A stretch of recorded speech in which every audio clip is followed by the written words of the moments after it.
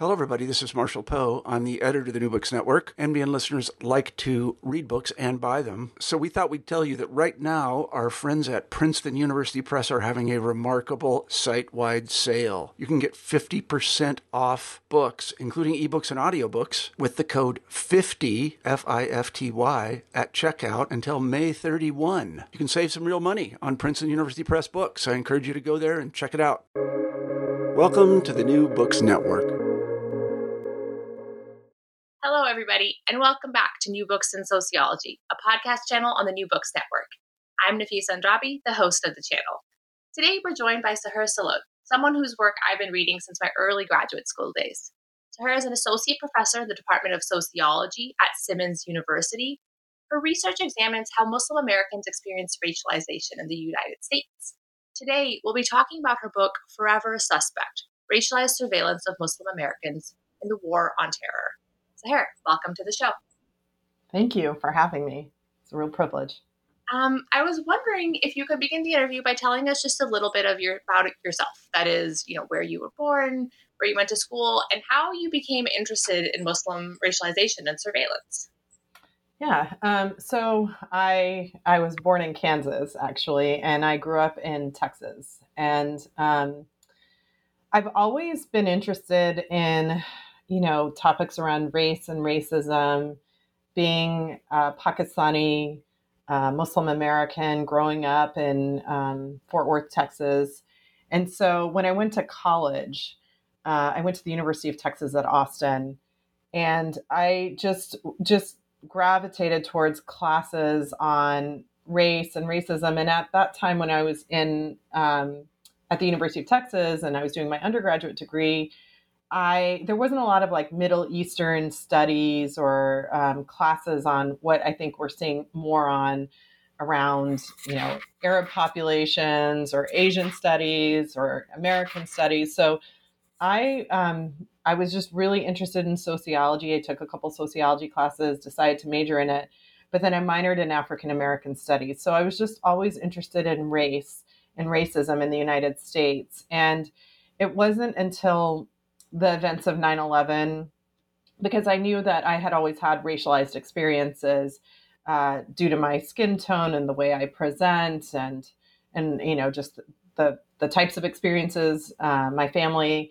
and I had growing up. But it wasn't until 9/11 that I started to really want to understand, well, how are Muslims experiencing racism? Because right after 9/11, what happened is we saw that there was this backlash against Muslims. So, everybody was calling it this backlash against Muslims. And so just with my interest in race and racism, I wanted to see what was happening with the Muslim population in terms of their experiences with race and racism, which is how I kind of decided to study, Muslims and the aftermath of 9/11.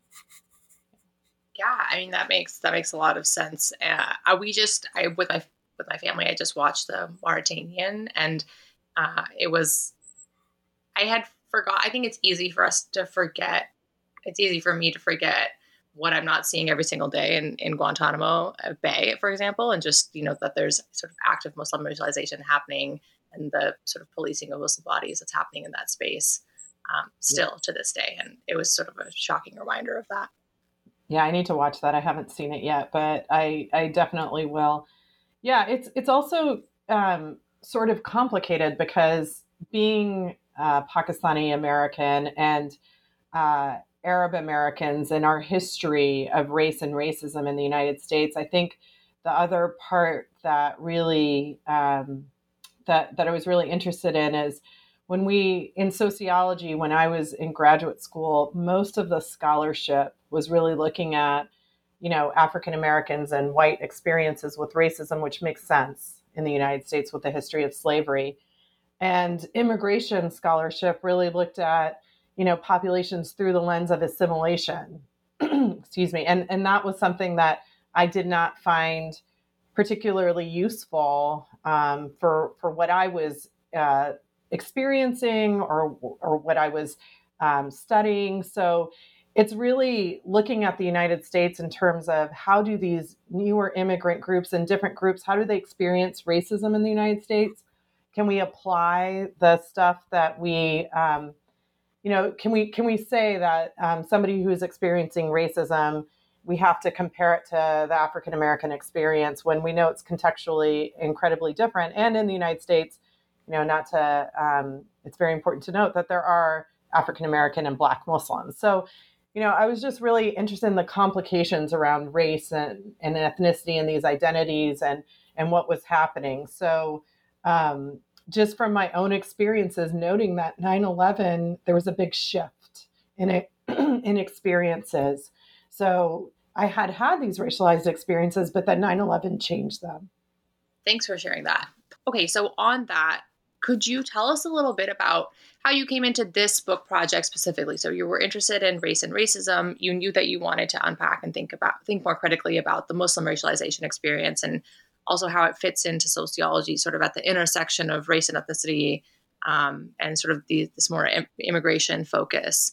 So how did Forever Suspect come about? Both, there's interviews in the book, there's history in the book. How did you sort of come into this project and the way it looks today? Yeah. So again, it was really this was part of my dissertation. This was my dissertation project. And then I did interviews after I finished my dissertation and got my job as an assistant professor at Simmons in Boston.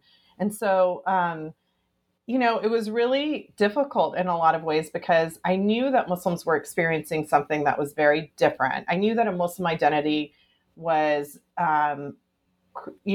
being Muslim, people were having newer experiences. Not that a Muslim identity was newly racialized because of 9/11 or the War on Terror. There's a lot of literature that shows that this has been going on historically, particularly Edward Said's book, Orientalism, examines that in, the epistemological, how knowledge has been constructed about the Arab world, and what that means, like how the West constructs this imaginary Arab world and why they do that. And it's about, justifying colonialism and all these other things. So Muslims, the idea that Muslims were newly racialized, that is not what, that's not what I argue or what I think happened. But what did happen after 9/11 was that, a Muslim identity was racialized in ways that became institutionalized in the United States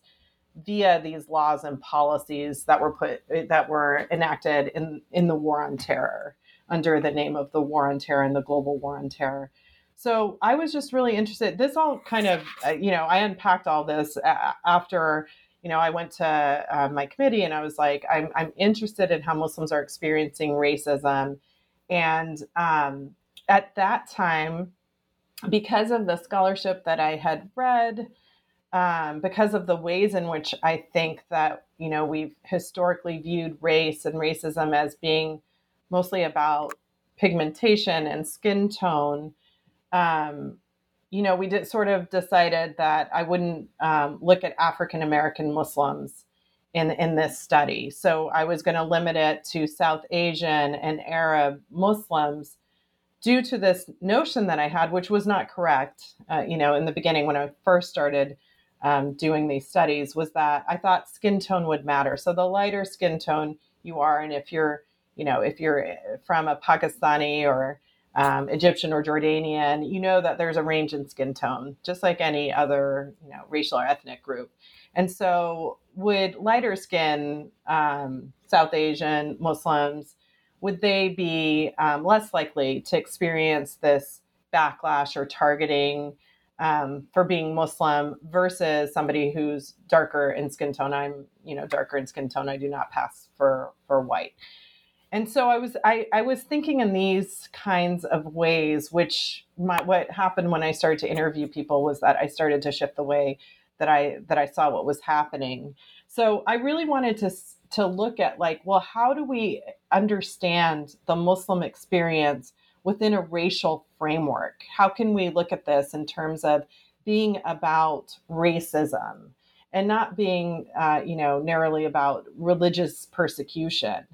So I decided I would interview South Asian and Arab Muslim Americans. And part of the other thing that I had been reading was after 9/11, there were a lot of really good books that came out really quickly after 9/11 or within 5 to 6 years that looked at what was happening with immigrants and non-citizens. So I was interested in, well, how does citizenship, how do Muslim Americans who have the protection of citizenship, what are they experiencing? Because a lot of the laws that were put into place after 9/11 were specifically targeting non-citizens. So it was really trying to kind of look at, our notions of race are really about presentation. So skin tone is one of the ways in which people are easily identified as, a racialized group. So is skin tone playing a role? Are lighter skinned Muslims passing? And then what are the impacts of these laws and policies that I knew had impacted immigrants because they were targeting non-citizens? What did they do in terms of targeting American citizens? So what I found, though, in the book was that regardless of skin tone, there were these other ways in which Muslims are racialized. So certainly the most identifiable religious signifier is the hijab. So Muslim women, regardless of skin tone, they could pass for white, but once they're in the hijab, that strips them of their identity as white. So they're marked as someone who doesn't belong here. They're marked as a foreigner. They're marked as the enemy of the state by their fellow citizens. And so I found that race, these notions that I had of race and in the United States were it sort of complicated those notions that I had, which ultimately is what I wanted to show in the book, is that our notions of race and racism in the United States are constantly shifting, and they're not static. They're very fluid. And by looking at how a religious identity became racialized, you can see how the shifts in racial experiences occur, if that makes sense. Yeah, no, it does. And thank you for sharing those things. I'm thinking about so many different things, and I'll try not to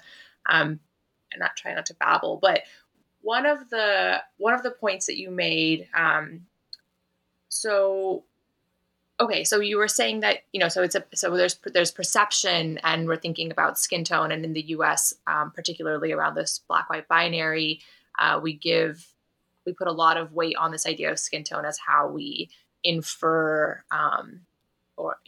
individuals' race, and sort of how we place people on this sort of racial hierarchy, racial ladder, or the sort of how stratification happens. So if it's not skin tone, and if you also don't have these overt markers or signifiers of race like the hijab, then how is the perception, or how are individuals being racialized, in the sense that how are they even being perceived as Muslim? And I ask this, and this is something that I've been curious about and thinking about since I started grad school, right? Is so when we don't have these obvious markers of the hijab and, or signifiers of religion, but we know that, religion and language and nativity are things that also relate to, skin tone, hair texture, bone structure, and all these things that sort of combine in this sort of iterative way to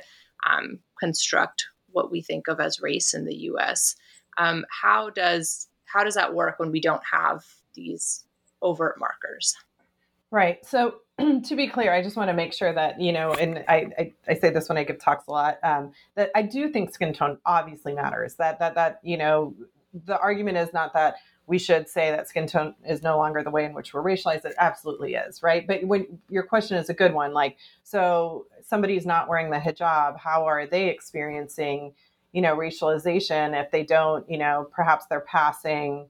I had a lot of, people tell me, I've asked them, are you identifiable as Muslim to strangers in public spaces? And if they were, lighter in skin tone, they'd say, no, people think I'm Greek or Mediterranean, but they don't assume I'm Muslim. But the ways in which, I found that Muslims were experiencing this regardless of wearing the hijab or not is through a name, for example. So Muslim men who, have Muslim names, regardless of their faith or, how religious they are, had specific experiences because of their Muslim name marked them by the state as a potential threat. And so, in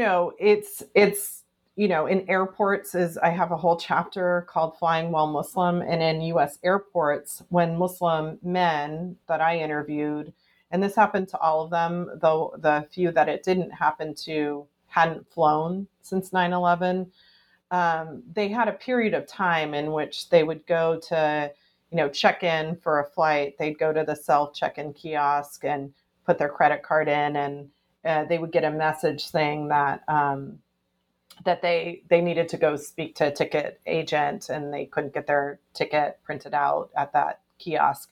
And so when they go to the ticket agent, they were asked a series of questions about where they were going, why they were traveling there, and then they would get their ticket printed out. So it was their Muslim name that, sort of triggered the surveillance of them in airports.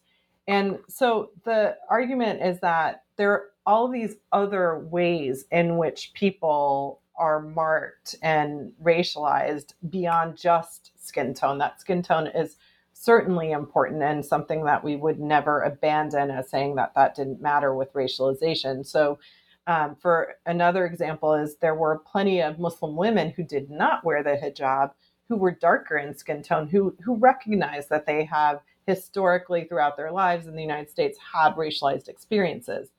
But they weren't necessarily marked in the same ways as, somebody who wears the hijab, who is, it's just such an identifiable signifier with Islam. So anyone who wears the hijab was marked in such ways in public spaces and in airports as well, which in the book, I talk about the gendered differences and how Muslim men versus Muslim women are marked. But, certainly they recognized that they had dealt with discrimination or racism throughout their lives because of their skin tone, but they, were not recognizable in public spaces as necessarily Muslim, whereas the women who wear the hijab were.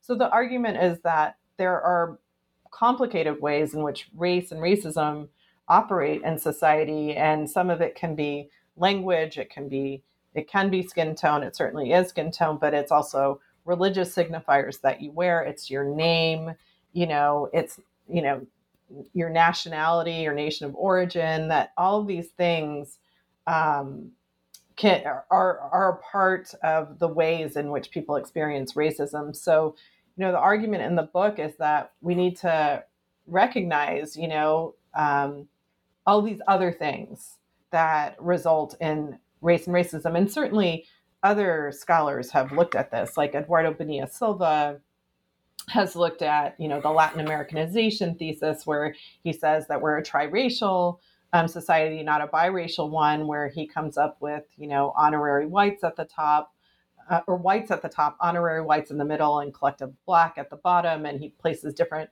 ethnic groups into this racial hierarchy, and with saying that people move in and out of these, of these spaces or whatever. But and he talks about cultural racism in his work on colorblind racism. So it's, it's not necessarily a new concept, but it's something that I think that in a lot of the scholarship and also in the public's imagination, race and racism is really, we have limited understandings of it. So even for the people that I interviewed, if I were to say, is this about racism? In a lot of their minds, racism is really about being Black in the United States, and it's not about being South Asian or Arab. That was something that people still see race as really about this Black and white, interactions and experiences. And my work is trying to say, like, well, we need to really expand the ways in which we analyze and talk about race in the United States. Yeah, that's an important project, and one that I definitely early on in grad school, realized that this sort of the strength of the black-white binary and sort of how the divisions between studying race, studying immigration were kind of constructed, and how thinking about populations that fell sort of outside of the traditional Census Bureau categories for race, figuring out how to study them within the framework of race and racism was really challenging, or continues to be a little challenging. And if I can add something, one thing that is really interesting, because you brought up the groups that don't fall into, where are they on the U.S. Census?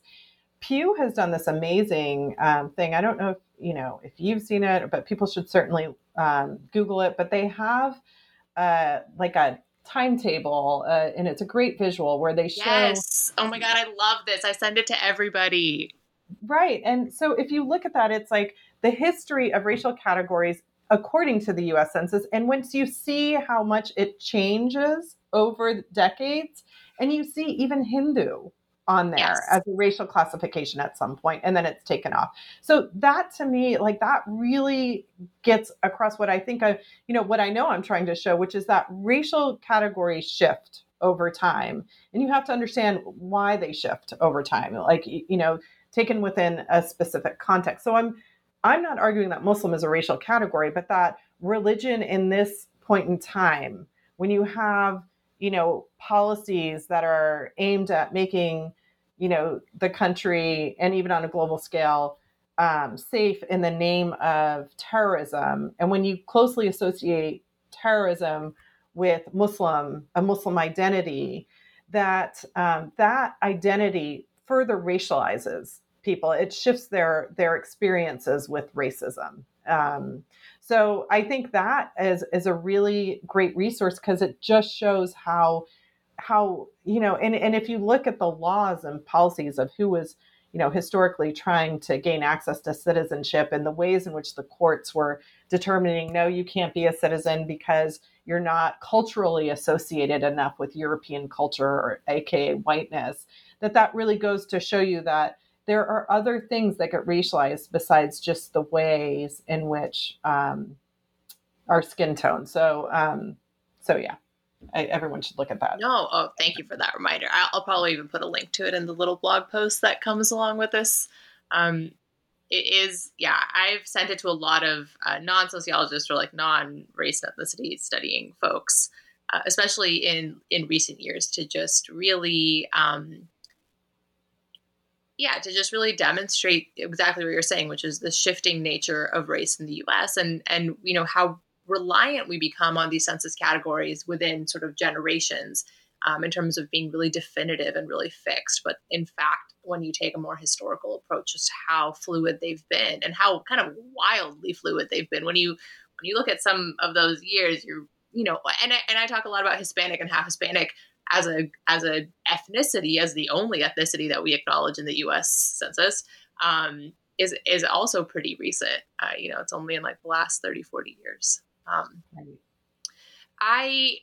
So I really want to talk about, all the sort of dimensions of surveillance, and that you bring up in the book, and some of these gendered effects. But one of the things I wanted to just quickly touch on before we move on to that is, I'm curious about, so you talk a little bit about sort of South Asian and Arab identity and how that's shifting, or how does that merge into this broader Muslim identity. And, there's been literature on, what is American Islam, and, what does it mean to be Muslim American? And one of the things that I've thought a bit about, also is when Muslim immigrants come into the U.S. and are sort of, encouraged, forced, whatever, to adopt a U.S. racial identity, how does that erase sort of the histories of colonization that they may have experienced? And also, how does that erase the ongoing, what we know about the imperial projects happening across the globe? But then when you step onto, U.S. soil, all of a sudden you have to adopt this U.S. racial identity, which may or may not reflect anything about your actual lived immigrant experience, and sort of erases the I don't know. It's just like, the imperial projects that we're seeing around the globe are extensions of, the U.S. carceral state that we see here. And I think that a lot of your work on sort of what you're talking about, surveillance, kind of starts to touch on that. And I don't know. I'm curious about if you have any thoughts on that. Yeah, that's a really good question. I think lately I've been thinking about it much in a different way than I did when I wrote the book. And that's sort of what happens. You write a book and then you're like, oh, now I've read all this other literature and I wish I could go back and amend some of the stuff in the book. But because I think a lot of people are looking at U.S. empire, right? And so how 9/11 really sort of pushed that forward, this notion of U.S. empire, when we typically think about colonialism in terms of Europe and the histories around slavery and things like that. Whereas, I teach a class called Race, Gender, and Empire, and I had them read this book by Jody Bird, which looks at how what we've made invisible in the United States is that it's not that the United States, has this history of colonialism that we often don't talk about in terms of indigenous populations. That's been erased a lot from not just the scholarship, but the way we think about it. So, colonialism and imperialism are definitely coming much more to my mind as I think about the next few projects that I'm working on. But in terms of like, how do immigrant populations, when they come to the United States, how do they adapt and adopt the racialized social system in the United States? And, in terms of leaving behind that imperial, project, that's a good question. And I'm not sure how to respond to that, because I can just give like maybe a personal response and then another response to how I think they're adapting to the racialized social structure. But in the personal is that, my parents came to the United States post 1965 as highly educated professionals.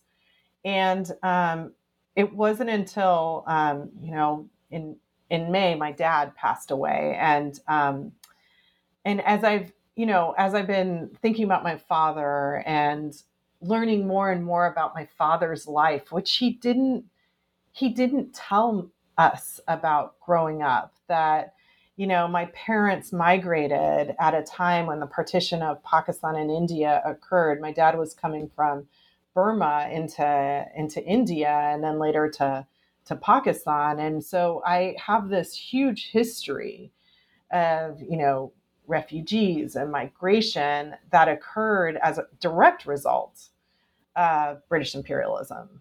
But that history, that memory was almost absent in my life growing up. He never talked about it. He never told us about, how his family even was split up and they, he was with his mother and his father was with his older brothers because of his age. And, just an incredible history that was deeply tied to imperialism. And same for my mother. I think my mother's family talked a little bit more about it, but that was absent in my upbringing. Was, now as I'm thinking about this project, thinking about my new project, thinking about my father, like learning more about his childhood through my cousins and things like that, I'm starting to question, like, why was that erased so much? And I don't really have the complete answer. I imagine, there's a lot of trauma that goes on with all of that, but I don't really have that answer, but it's definitely there. And it's a great question about how does that translate to the U.S. experience, and something that I feel like we're not thinking enough about, and I want to pay more attention to. In terms of like how the South Asian, including Indian and Pakistani and Arab population comes to the United States, I think they were, the Immigration and Nationality Act of 1965 was, connected to the civil rights movement. But what happened, is that population comes into the United States because of the civil rights movement. This is highly influential in this immigration law and policy that was historically exclusionary to these populations. And they enter into a racialized hierarchy in which they're trying to distance themselves from Blackness. So there's a lot of, the professional, particularly the professional, and certainly not all South Asian immigrants to the United States, but post 1965, we see, a highly professional, highly educated group coming into the United States and gaining access to neighborhoods that historically African Americans and currently have not had access to through discriminatory housing laws and policies, through racial residential segregation. And so this is something that like Vilna Vashi-Treitler writes in her book, Ethnic Projects, and I think where Eduardo Bonilla Silva is, Latin Americanization thesis is important. But while, South Asian and Arabs were racialized in the United States, and there is a history of their racialization, and you can look at that and, the laws and policies of them trying to fight for citizenship, which was tied to whiteness, that population that came post 1965 also was trying to access more whiteness and also adopting anti-Blackness as well. So, a Muslim population in the United States is very racially diverse. The largest growing Muslim population is an African American one. Yet there's no true Muslim ummah in the United States, one Muslim community. We're a deeply also a segregated population in the United States. And, I hope that changes, but I do think that, that population coming into the United States, was living, some of them were living in the suburbs and able to access, the schools that historically had been denied to African Americans, and participating in some of the maintenance of, this racialized, segregated society. Now, I really don't want to flatten all of this, and I know I am, but it is complicated. You have to look at different groups and reasons for migration. So, Palestinians migrating to the United States, they're different groups who are able to access different resources in the United States. But certainly I think that part of what is happening in the United States is it's not just, white populations that are upholding whiteness, right, as at the top of the racial hierarchy or whatever. But I think that you have to look at how other groups are also maintaining this system of white supremacy and this racial hierarchy in the United States. I hope that answered your question. I know I'm rambling. No, that was great. Yeah, and absolutely. I mean, I think examining and acknowledging and addressing the spaces where the non-Black Muslim community has been really complicit in perpetuating these harmful systems is really important. And I know there are more folks in my sort of generation of graduate students and sociologists who are doing more critical work on this and thinking about Atiya Hussain, who just finished her PhD at UNC a few years ago, who's been doing a lot of work at this intersection, and a few other folks. And thank you for sharing that about your dad. I'm sorry to hear that he passed, but it's nice to be able to learn new things about people and to find points of connection, even if they happen through moments of grief. And they're reminding me of my grandfather passed away when I was young, but he was from Kashmir, and he left Kashmir during partition and came to Pakistan.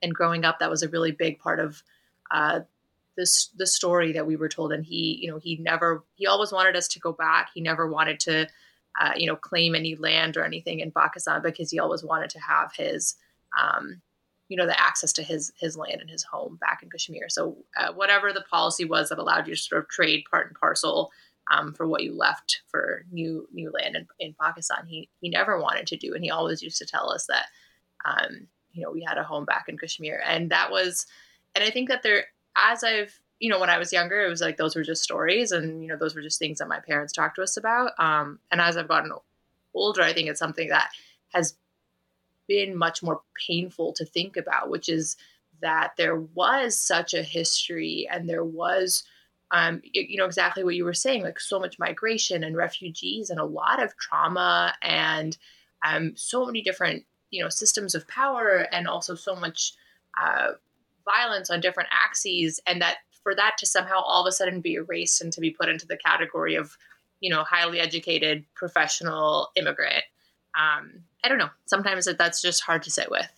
It's just a real incomplete story, I think, and it's that's something that that example with your grandfather is really powerful, and I think that's the thing that sometimes feels like there's some sort of disconnect or erasure, even though there's a continuity that needs to be understood, and that's something I'm grappling with right now as well.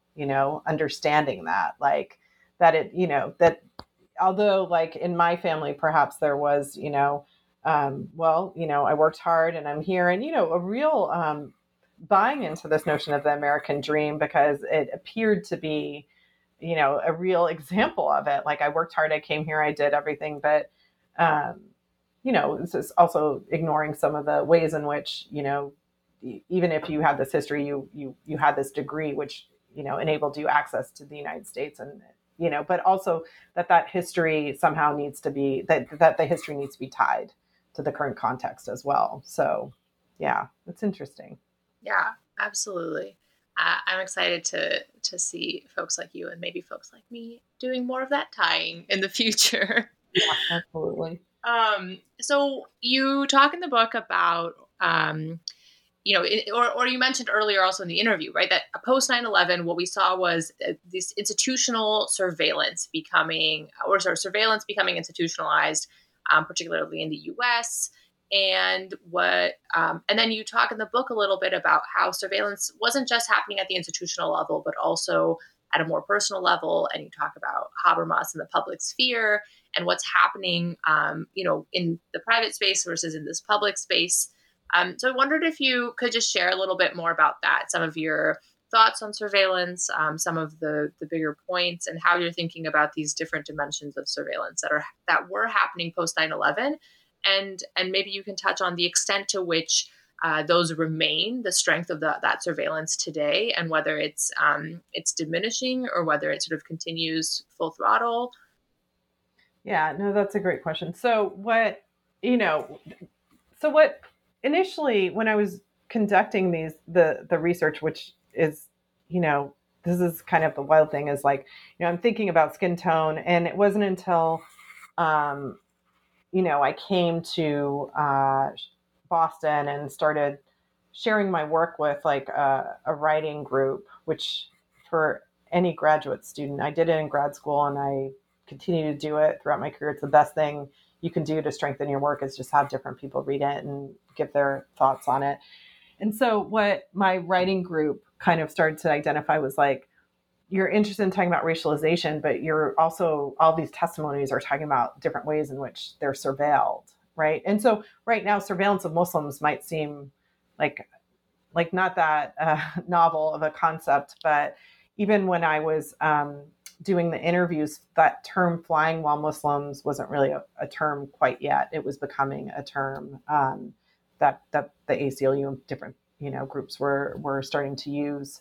So I ended up like when I was interviewing people, I initially didn't ask them about airport experiences. This is in 2009. I'm just like, asking them like, what are your experiences like? Has anything changed since pre and post 9/11, blah, blah, blah. And I finished the interview and people started saying, well, the one thing you didn't ask me is about airports. And then I was like, okay, what's happening in airports? And then I start to hear all of these different stories between Muslim men and Muslim women. And, and so the Muslim men, the thing that was, really kind of killing me was they kept saying there are these S's on my ticket. I don't know what they are, but there are these 4 S's. I noticed these 4 S's kept coming up over and over again, these 4 S's. I just remember sitting and looking through TSA, the Transportation Security Administration, all their policies in like 2012, like, what are these S's? What are these S's? I cannot figure out like why these men are telling me they have S's on their tickets. And so it really just it wasn't until the ACLU started, publishing on their website, this is what these 4 S's are. It indicated that these men were on the selectee list. So it's a different list from the no-fly list that TSA uses. So that kind of forced me, when I figured out, okay, there's this list, then I had to kind of go back and look at like, well, what are all these laws and policies that are put into place? Why? Then I started reading about like, what were the laws and policies put into place after 9/11? And so you have the passage of the USA Patriot Act. That's huge in terms of allowing the state to surveil in ways that they weren't allowed to before because of a threat of terrorism. And then I saw, the Department of, the Transportation Security Administration, they formed that. That was the first time the U.S. government had federalized security in airports. And then the Department of Homeland Security was created, and then TSA was, put under the Department of Homeland Security after the fact. So I started to read all of these, about all these laws and policies that were put into place that essentially were there to prevent another terrorist attack from occurring. So, looking at the language in these laws and policies, looking at, what others had written about, like the ACLU, about who was being stopped and searched in airports. And I just want to make this very clear because I came across this book after I had written my book, and it was a big shame that I didn't read it first. Was Simone Brown's book, Dark Matters. She talks about also airports, but that historically, African American and specifically Black women have been surveilled in airports. But still, so we have a history of racial profiling, but the war on terror created all of these policies and practices that were happening in airports that seemed to have hyper targeted Muslims in different ways. So some of them target, people of color more generally. Some of them, like the lists, target what I found was a Muslim name. Specifically. So the surveillance then, what I started to notice was, what is the state doing? What are they messaging out? So we know that Louise Kankar in Homeland Insecurity said, look at all these FBI visits that are happening with the Muslim population in the United States. There were all these mass arrests that happened. And then we see security in airports being institutionalized. We see now programs like Countering Violent Extremism, which was put into place under Obama, where, like different organizations can get grant money to participate in surveillance of a population that's a threat. And you can't see me, but it's in quotation marks, of being radicalized, and that being mosques or Muslim organizations were getting... Obama! I can't. Ugh. Right. I didn't know that. Wait, can you repeat the name of that? It's Countering Violent Extremism. And under the Obama administration, so Boston's Islamic Center was one of the sites of the initial rollout of CVE. And there's an organization, I just want to highlight that, Muslim Justice League, who does a lot of work on educating a Muslim population about the surveillance that they're, susceptible to, particularly this program, CVE. So, so there are all of these laws. I could go on and on. There's facial recognition. There's, wiretapping. There's all of the surveillance that just, the state had the ability to conduct in the name of protecting themselves. But what the state also did at the same time was message out to its citizens to be on alert for another terrorist attack. So this whole notion there, if we look at African Americans, there are neighborhood watch groups. There's, there are all these things. Well, if you see something, say something in the United States. So if you live in a city with a public transportation, on a bus, in an airport, in a subway station, it's, if you see something, say something. And I remember when that one came out, we were kids, and I remember my parents telling us that, that sign was meant for us. It didn't have an image of us on it, right? Like, it doesn't show Muslim, it shows maybe a backpack or what have you. Right. And so what you then have is what Foucault talks about is like, you don't have to be directly under the watch of a policeman or a FBI agent, but right? You're aware that the surveillance surrounds you and around you. So it's your fellow citizen who's watching you, or it is you go to the airport and you're told your name matches someone on a list, and it's not even that your name is exactly like that name. It's just that it matches enough so that you need to be stopped and searched multiple times in airports before you can get onto the airplane.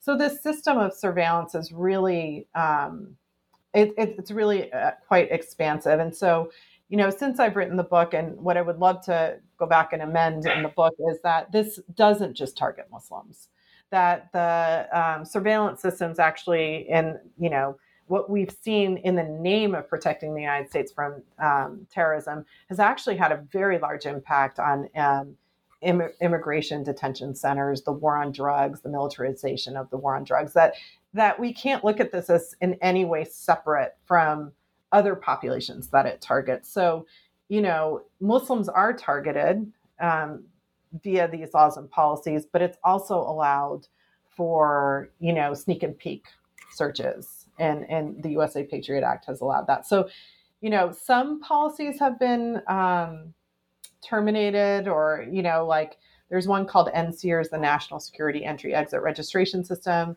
This was put into place under Bush. And what it was if you were 16 or over, a non-citizen, and a man from one of these 25 countries, you had to go register with the state.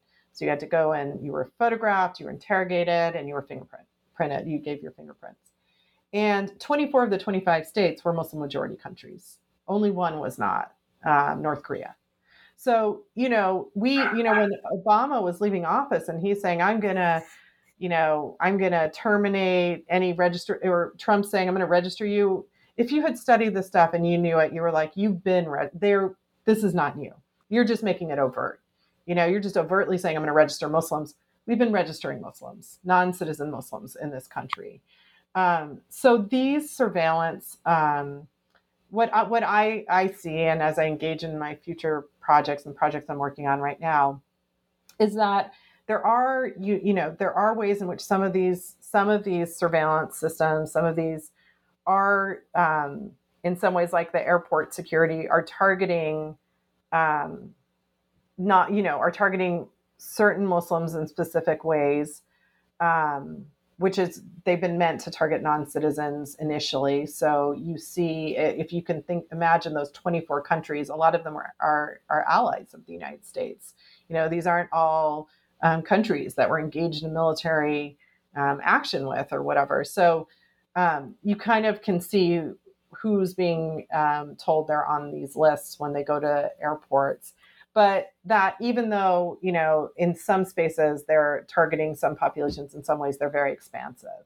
And until we start recognizing that these security systems are deeply racialized, surveillance is deeply racialized in our country, it's not targeting people for being a threat to society. It's targeting them because of their racialized identities, because they're Muslim, because they're Black, because they're Latinx, Latino, Latina. Like, these are things that we need to really highlight in the United States, because I fear we'll see an expansion of this rather than a retreat. And we can see it with COVID, actually. So, as much as we do need to do some of this contact tracing and stuff, but, at what point do we unleash surveillance and not rein it back after a crisis is over or whatnot? So I think we see surveillance is the tools of technology. It's a $1 billion industry.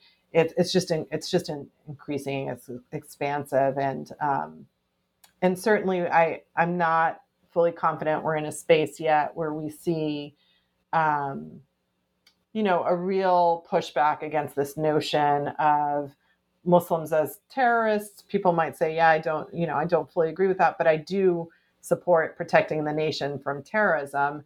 And so in other ways in which I see that is, the January 6th and how quick people are like, these are terrorists, and they're not actually being called terrorists, they're being called insurgents. But once we start labeling more and more things terrorists, we expand those tools of technology that are used to protect, quote unquote to protect, but they are used against racialized populations at a much higher rate. Right. Yeah, and I'm thinking also about, when what you were saying, where it's not like people are just being targeted because they are a threat. It's being targeted because of sort of perceived future threat or whatever. One of the things I'm also just thinking about is how when we don't necessarily know the extent to which the surveillance is happening because it is so sort of disseminated, what you were mentioning about all of these little signs and how there is in these public spaces so much sort of one-on-one or community on community surveillance, how we even sort of capture the effect of that or the consequences of that, right? Because I don't know. I'm thinking about how there are, in some communities, there are much more overt signs and symptoms of surveillance and carceral violence. But in communities like ours, in the Muslim community, where there isn't necessarily, the population is also small, I mean, relatively compared to the population of the US, but what feels like the impact of the surveillance or the depth of the surveillance is large. I don't know. And I'm thinking about how difficult it sometimes is to actually tangibly capture what is the surveillance happening and also what are the consequences of just knowing that there is this sort of meta surveillance in the air floating around that you don't necessarily know when and how it's going to impact you. Yeah, I mean, I think that's a good point. Like, and that visibility is key, right? So you see, hyper police presence in certain neighborhoods in the United States. The visibility of that surveillance is very present, and that there is. It feels like on some level there's an invisibility. But I think that it's important to note that these aren't the exact same, that they're both surveillance and they're both racialized, but they're different processes that are occurring, right? And there are places where they merge and there are places where they, they don't match on neatly to one another. And that's kind of what I was sort of, saying at the very beginning is that, part of the problem that I had, and I'm really grateful for all the people who are doing the work right now and writing, graduate students who are doing the work and other people who have written, such brilliant work in the last, 10, 15 years. But, we were always trying to say, this is something about like, we can critique about sociology and comparisons that you have to match it onto another system of oppression for it to be an oppressive system, and that doesn't work always because you have to contextualize it. And so, when you're talking about like Muslim surveillance, it's different for different populations though, right? So for a refugee, like in Boston, the Boston Somalian population was targeted under this CVE grant by local law enforcement, by the local Boston Police Department.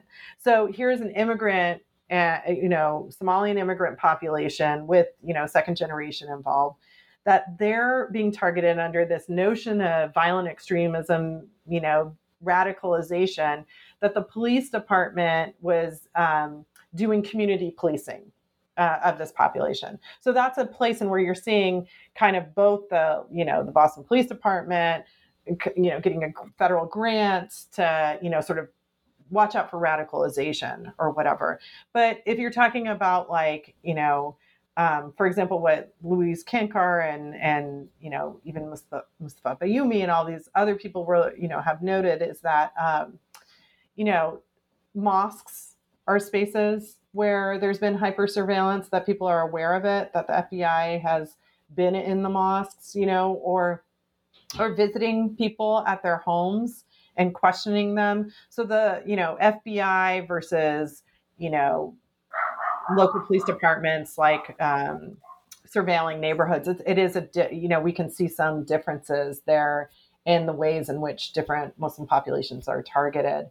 And there's a good film. I don't know if you've seen it, the Feeling of Being Watched. It's actually a really interesting documentary where this, I believe she's a reporter. She files a request for under the Freedom of Information Act, and she finds out how much she's been surveilled by the FBI by requesting that. And so it wasn't super visible in her, but she felt it and she knew it because Muslim populations know since 9/11 that the surveillance by the state has increased. And then she got to see how much they had actually been surveilling her and her family. Wow, that's terrifying. Yeah. Wow, yeah, no, we'll definitely watch that. I hadn't heard of it, but thank you for sharing that. Yeah. Okay, well, I want to talk about sort of current projects and stuff real quick, but before that, you've touched on gender and sort of gender differences in how racialization and surveillance is happening to the Muslim community. But I wondered if you wanted to say a little bit more about where and how gender fits into this conversation. Yeah, no, yeah, I don't think I quite answered that. Sorry, I go off sometimes. No, it's been great.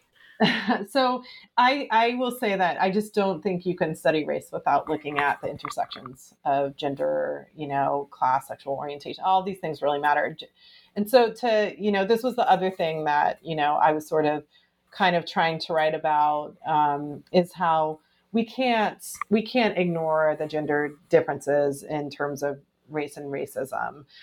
So what I found was that for, Muslim women who wear the hijab, they are treated in different ways, and they're racialized in different ways from Muslim men. And certainly, Edward Said and his work in Orientalism really touches on this, how, the notion, we've seen this historically, the notions of Muslim women as, being both in threat from Muslim men,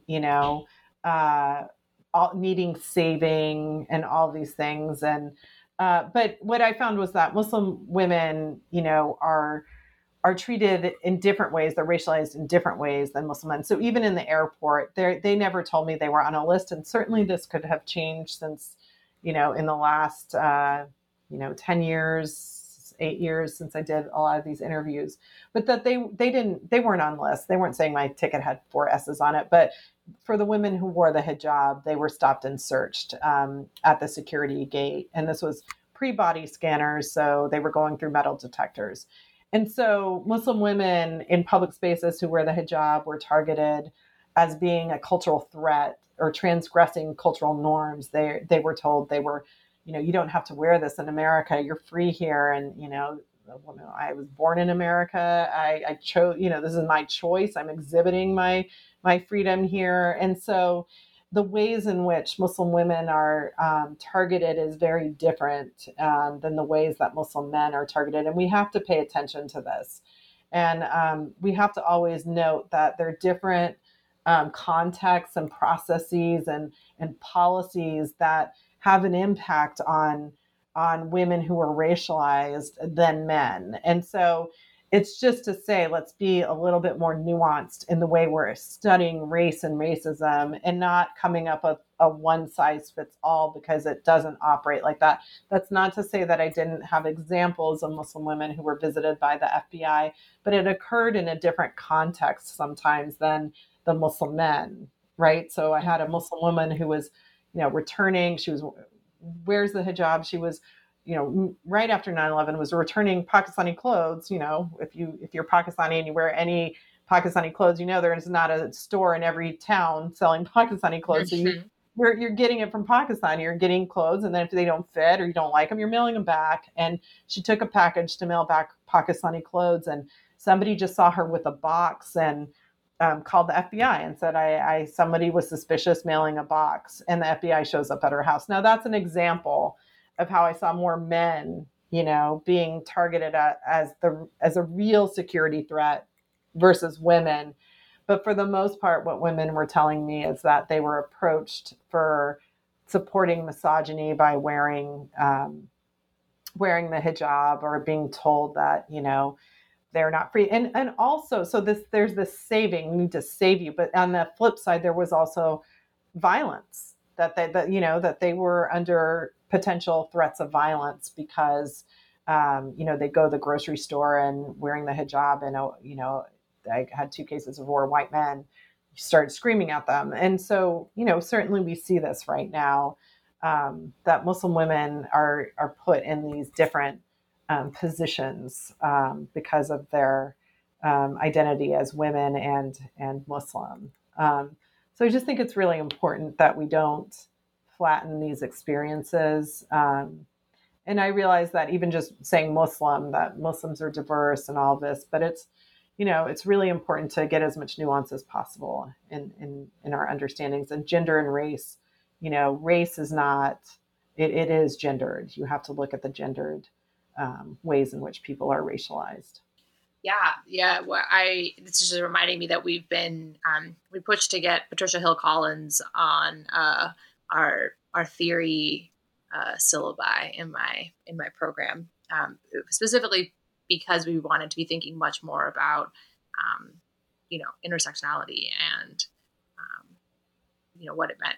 Thinking about the experiences of Black women and having more of that in the kind of theoretical space. So. But and it's I got to tell you, it's really I sympathize with that sort of, because what you'll find is that once you're out of grad programs, that's when you start to do all of the reading that you weren't you didn't have in your curriculum or whatever. And there's so much out there.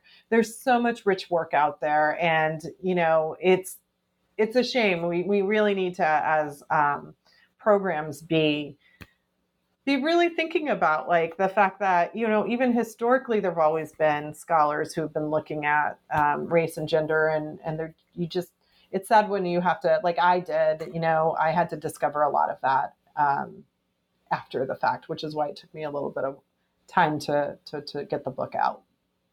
Yeah, no, but I think I also appreciate just your sort of candidness with that, and being also willing to have distance from the book and be able to say, there are things that I wrote that like my thinking has evolved, and my thinking is constantly evolving. And I think being able to maintain that and share that is also really valuable.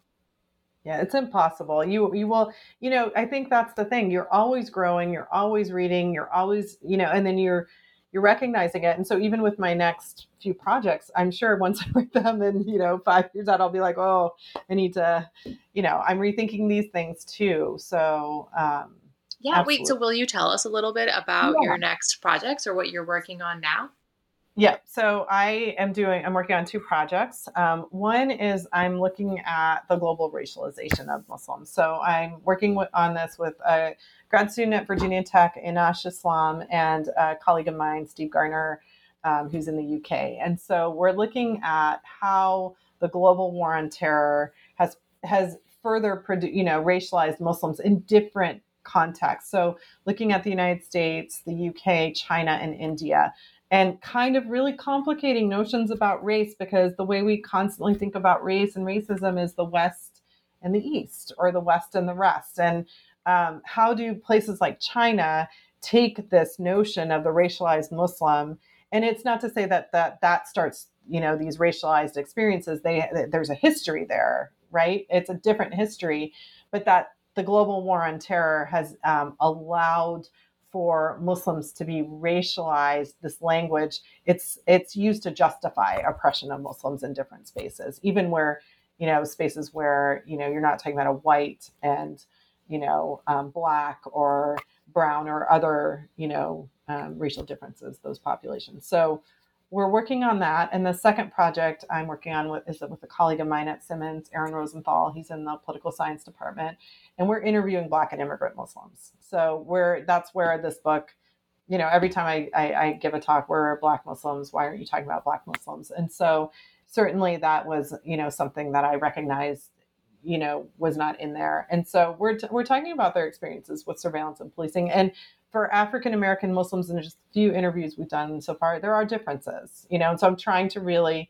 look at, where are there similarities in terms of the war on terror and surveillance, and where are there differences when you're African-American and Muslim. And Black immigrants, we haven't done as many interviews there, but, we're just looking at how are they surveilled, and what impact is that having on their lives. Wow, these sound so exciting, and I can't wait to read about them one day and have you back on the podcast to talk about them.